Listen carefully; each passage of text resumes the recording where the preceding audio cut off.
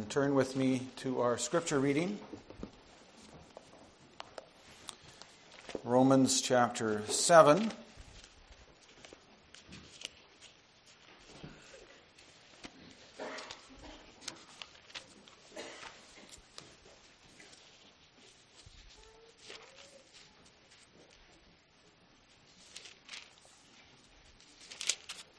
Romans chapter 7, and we're going to begin at verse 7. Romans 7, verse 7.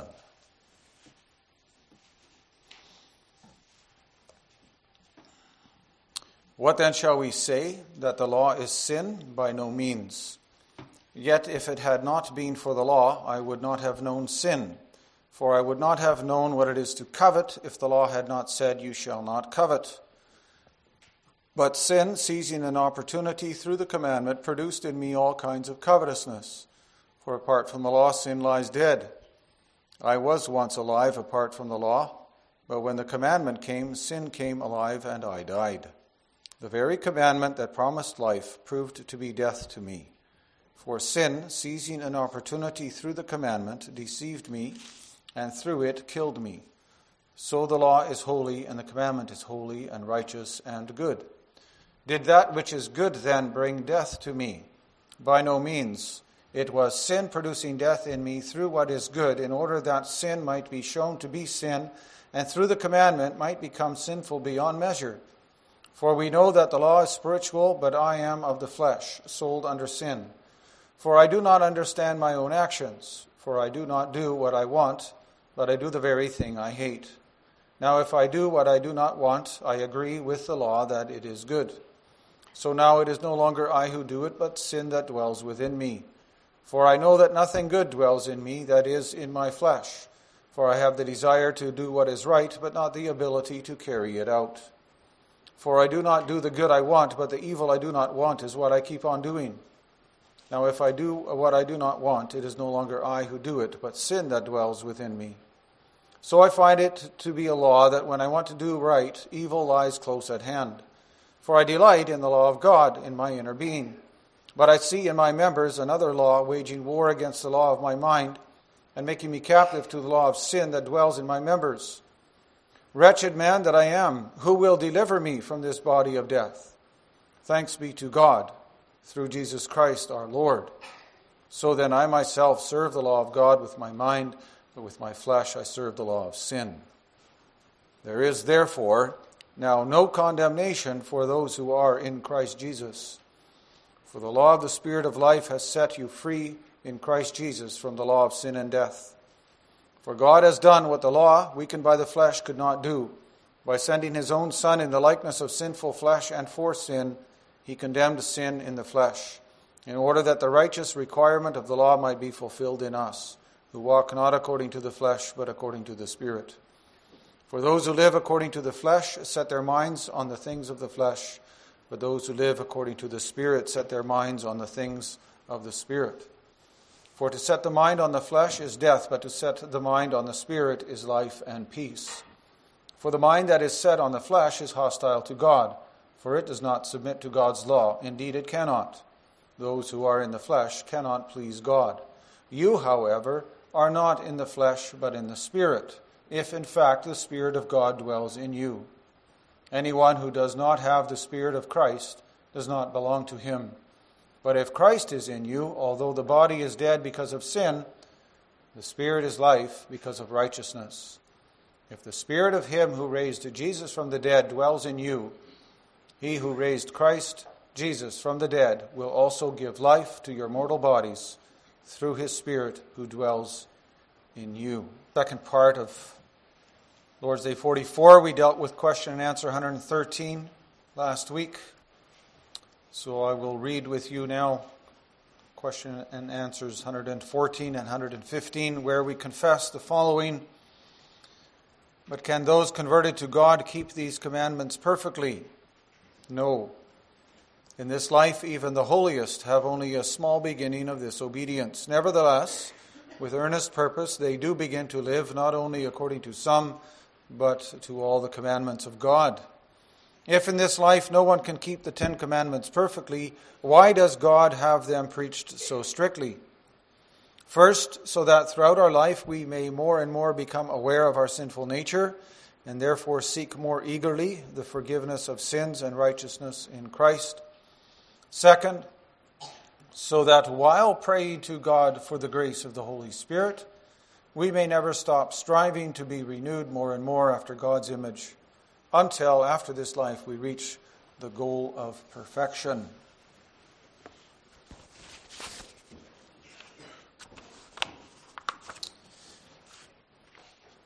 After the sermon, we will respond by singing once again from Psalm 25, and we'll sing stanzas 6, 7, 9, and 10.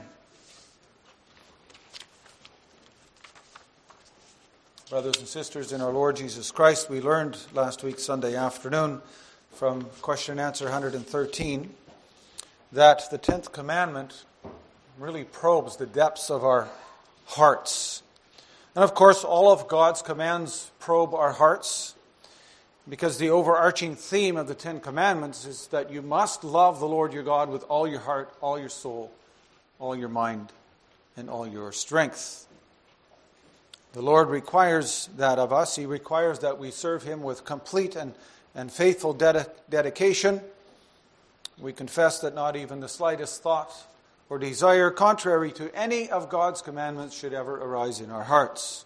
So the law is pretty straightforward, and we learned that there are no loopholes in God's law. And maybe you left the church building last Sunday thinking to yourself, well, no one can ever do this. God's requirement of perfect obedience, well, perhaps that drives us to despair. Well, brothers and sisters, that's not the answer. God's purpose is not to bring us to despair, but to bring us to Himself, to draw us to Him, to bring us to Christ. But then we still have question and answer 114. Can those who are converted keep these commandments perfectly? Again, the answer is no. We can't do that either. And according to the Canons of Dort, chapter 5, article 2, we read there that defects cling to even the best works of the saints. And I'd like to read that with you as well. Canons of Dort, the 5th chapter.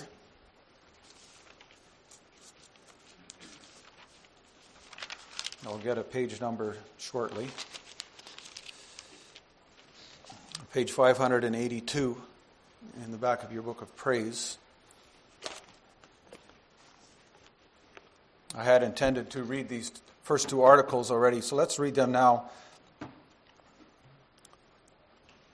Article 1, there we confess those whom God, according to His purpose, calls into the fellowship of His Son, our Lord Jesus Christ, and regenerates by His Holy Spirit. He certainly sets free from the dominion and slavery of sin, but not entirely in this life from the flesh and the body of sin.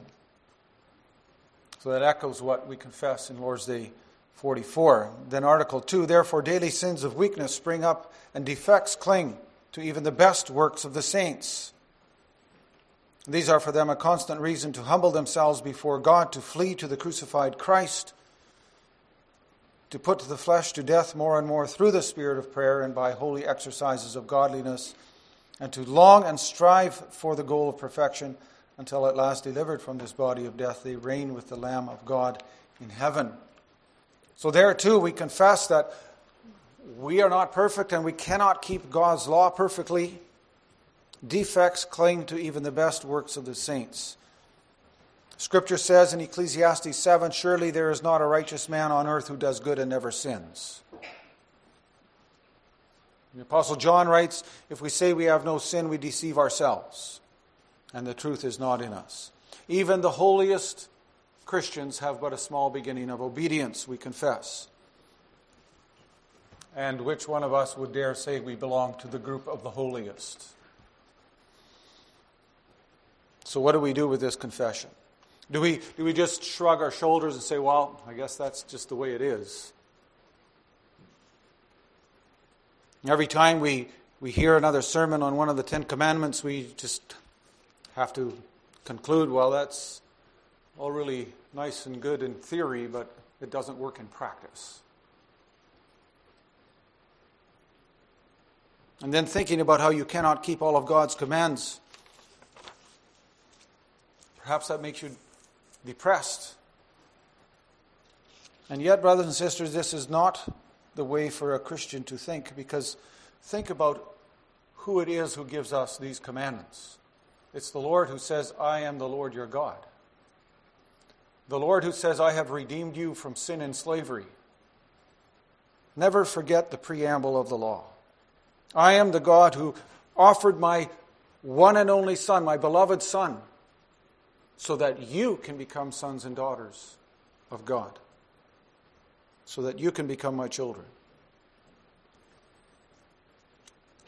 And so I proclaim to you the gospel of Jesus Christ with this theme. We confess the Lord demands a pure heart. But this confession, in the first place, is not a reason for despair. Secondly, it is not an excuse to be a spiritually lazy Christian. And finally, it gives us every reason for eternal hope. So again, congregation, the law is something that God gives to us because He is busy in our lives. Right? He is busy with us. He is busy sanctifying us. He's busy renewing us. The Lord has redeemed us from sin for a purpose, and that purpose is to become image bearers of Christ so that we might increasingly become Christ-like. That's His purpose, that we would be imitators of Christ. And that renewal process is only possible if we, like we heard this morning, become more and more aware of our sins and of God's love. And then we don't just shrug our shoulders and say, well, I'm not perfect. And it means much more than just simply admitting, well, we're all sinners. That's something that is fairly easy to say. When we pray, we often have that habit of just asking God to forgive our sins. But do we really know what we're talking about when we ask God to do that? Right? We admit we're not perfect. We admit that we are sinners. But if someone points out one of your faults to your face, what happens? Right? The defense artillery comes out. But the Lord wants us to be honest with ourselves. He wants us to look our own sin in the eye. And yes, the Lord in His grace allows us to begin each day with a clean slate. But that doesn't mean that we can just simply ignore what we did yesterday. The burst of anger or our feelings of doubt or lack of enthusiasm for going to church. And it does no good to pretend that these things are not part of us, that we don't have these kinds of thoughts and feelings. That's just how we are. We are that way. But we have to realize that and admit that honestly. And we may not suppress this truth. And we have to be careful how we pray about this too. Sometimes I think we're a little bit quick and thoughtless in our prayers. We just tack on and forgive us our sins at the end of a prayer. And we shouldn't just say either that, my sins are between me and God. Right? If we have sinned against someone else, we ought to acknowledge that. But to really seek the Lord's forgiveness, you also have to be able to express that particularly and explicitly.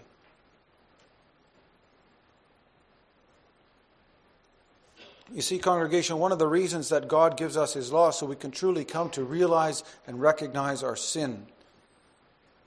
And we should remember then that our sins, to God, our sins are like an open book. Our life is like an open book in the eyes of God. Psalm 25, right? He knows the sins of our youth, our rebellion and transgression. And through Jeremiah the prophet, the Lord says, I, the Lord, search the heart and test the mind. So we have to be honest with ourselves too.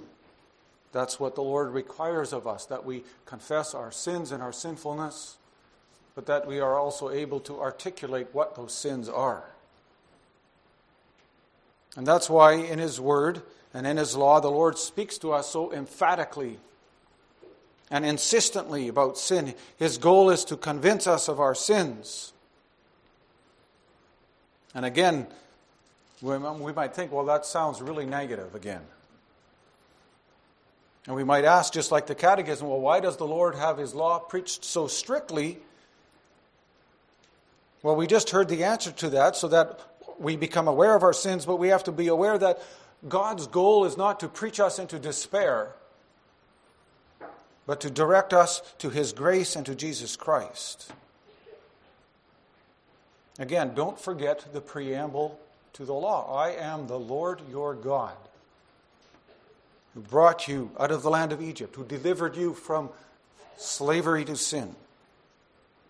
Right? It is the Lord Himself who has redeemed you from that pit of sin. Right? We sang about that in Psalm 40. From the pit He lifted me. Right? First, the Lord gives you His law, or first the Lord saves you, right? And then He gives you His law. That's how He did it with the people of Israel too. He first brought them out of Egypt, then He made this covenant with them. And not to push you down, not to make you feel hopeless or fill you with despair. That's not why He redeems you. That's not why He redeemed Israel from Egypt. But He redeemed them to be a people for Himself, and then He gives them His law to hold His people close, to pull them to Himself.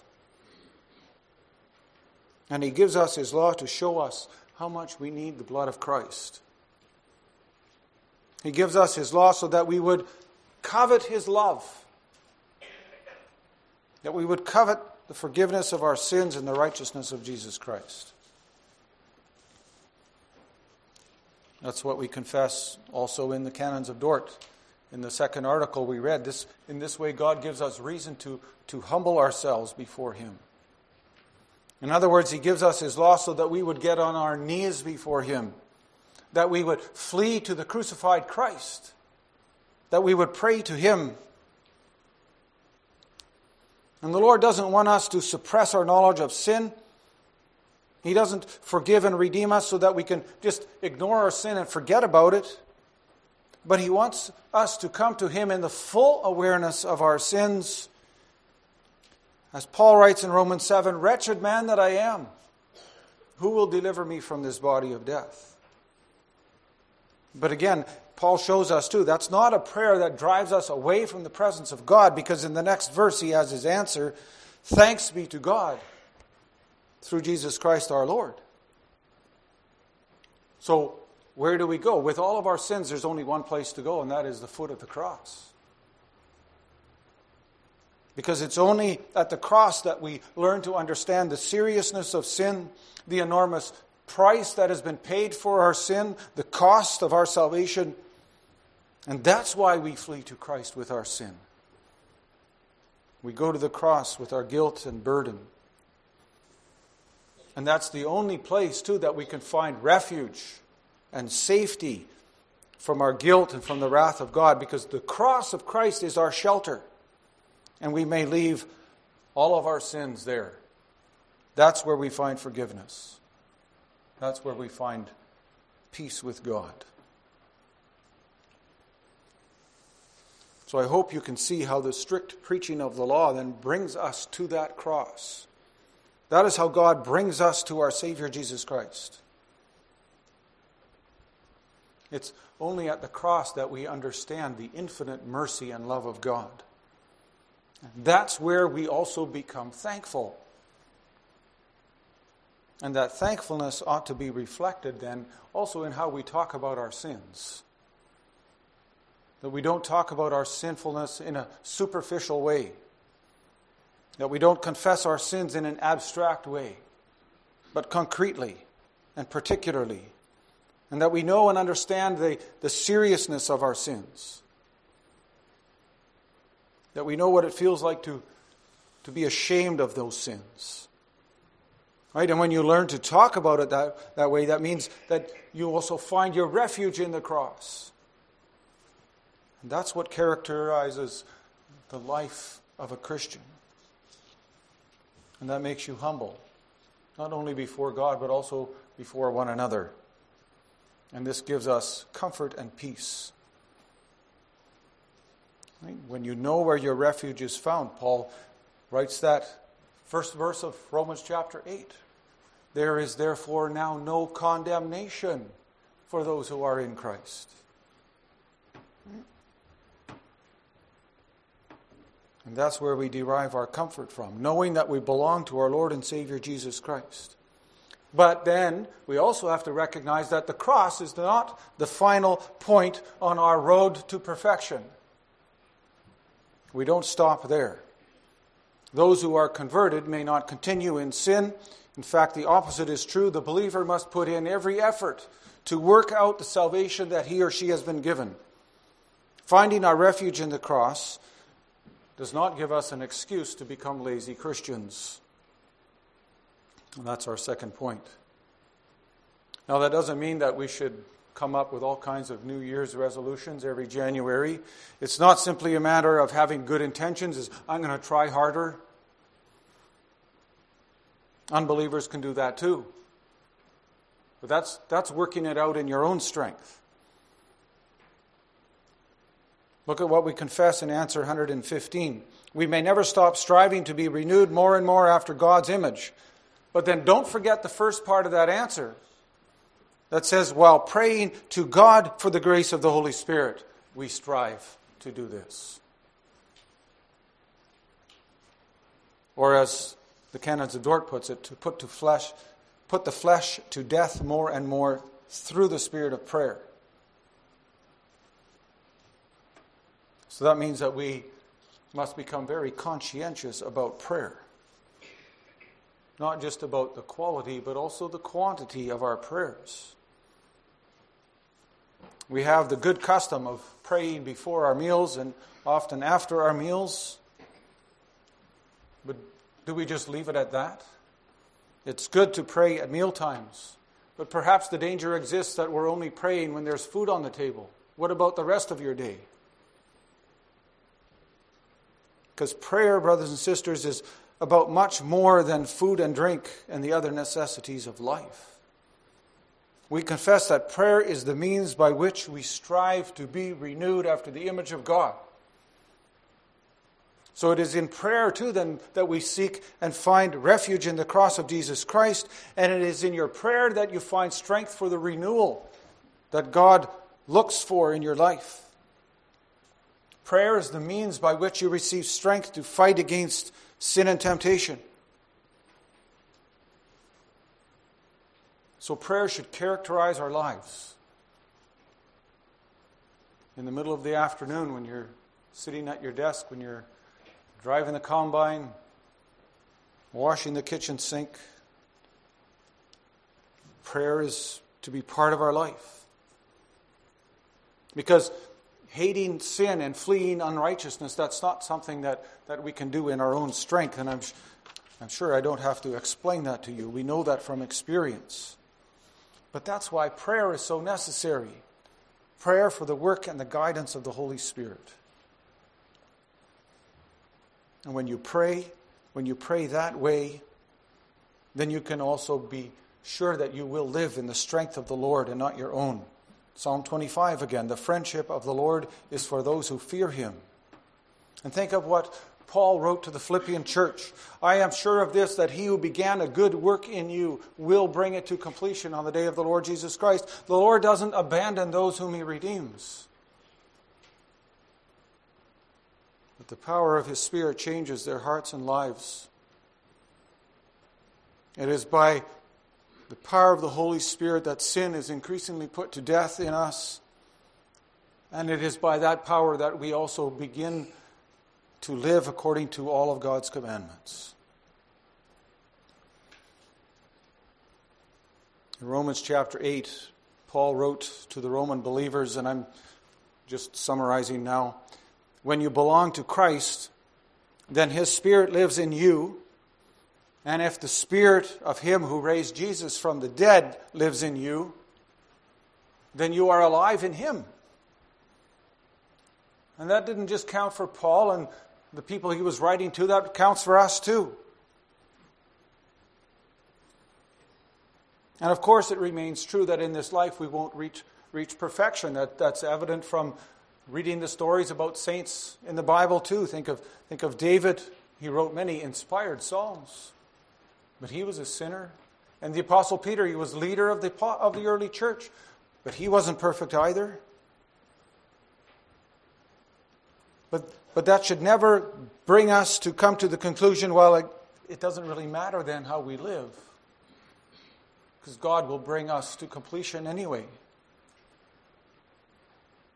We're going to get to heaven even if we still sin, which is true,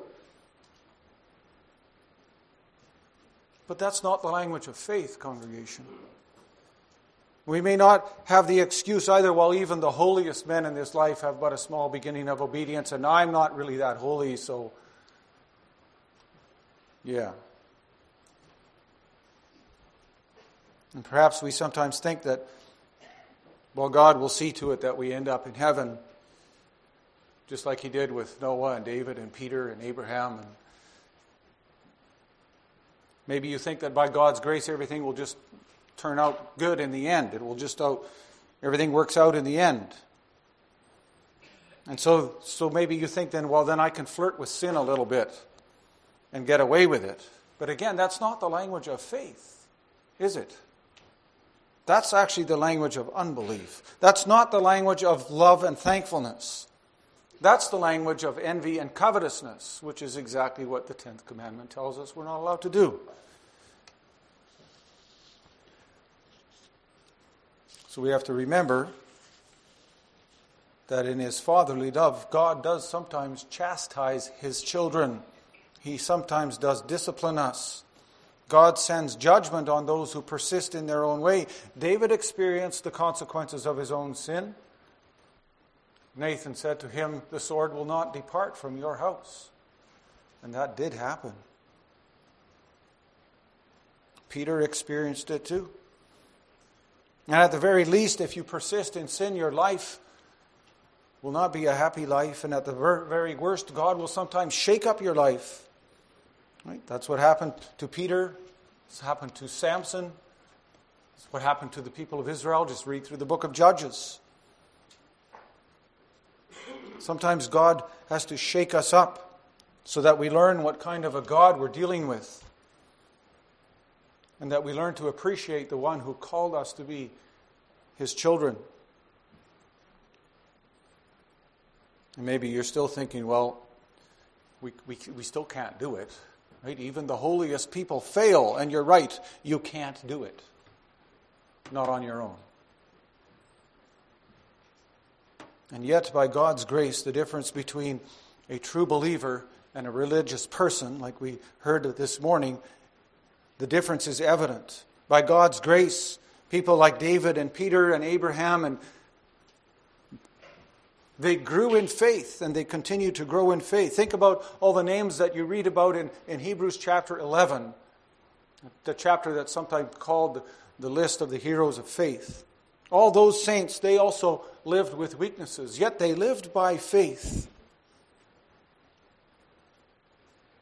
And it is true, believers are being renewed more and more after the image of God.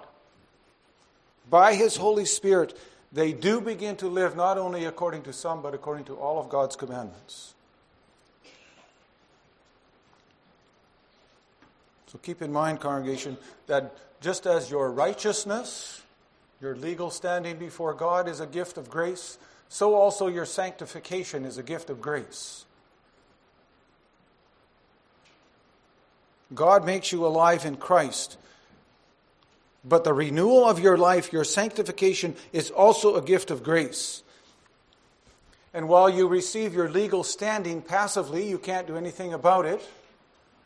God involves you in the renewal of your life. He calls you to be actively participating in your sanctification. And yet, it is a gift. The Lord promises to renew your life after the image of Christ, but He wants you to put in the effort too. You receive His Spirit. You receive the gift of faith. You receive His Word. God makes you willing and able to serve and love Him. But at the same time, He calls you to serve and love Him. He calls you to use these gifts that He gives you. And when you do that, relying through prayer on the Holy Spirit, you will receive what He has promised. And in this life, that is increased holiness, and in the end, perfection. You receive it as a gift of grace. And so God calls us to a life of prayer and good works because He wants us to participate in our own sanctification. The way Paul puts it in Philippians chapter 2, work out your own salvation with fear and trembling. It is yours already, your own salvation. It's already been given to you, but work it out with fear and trembling, for it is God who works in you both to will and to do according to His good pleasure. It's all a gift of grace, but by His grace He also calls you to participation. And that gives us every reason for eternal hope, congregation. We confess the Lord demands a pure heart from His children. We know that in this life we will not attain that goal, but someday we will. Someday we will be able to keep God's law perfectly. But let's not allow that to make us dejected on this side of the grave or on this side of Christ's return on the clouds of heaven.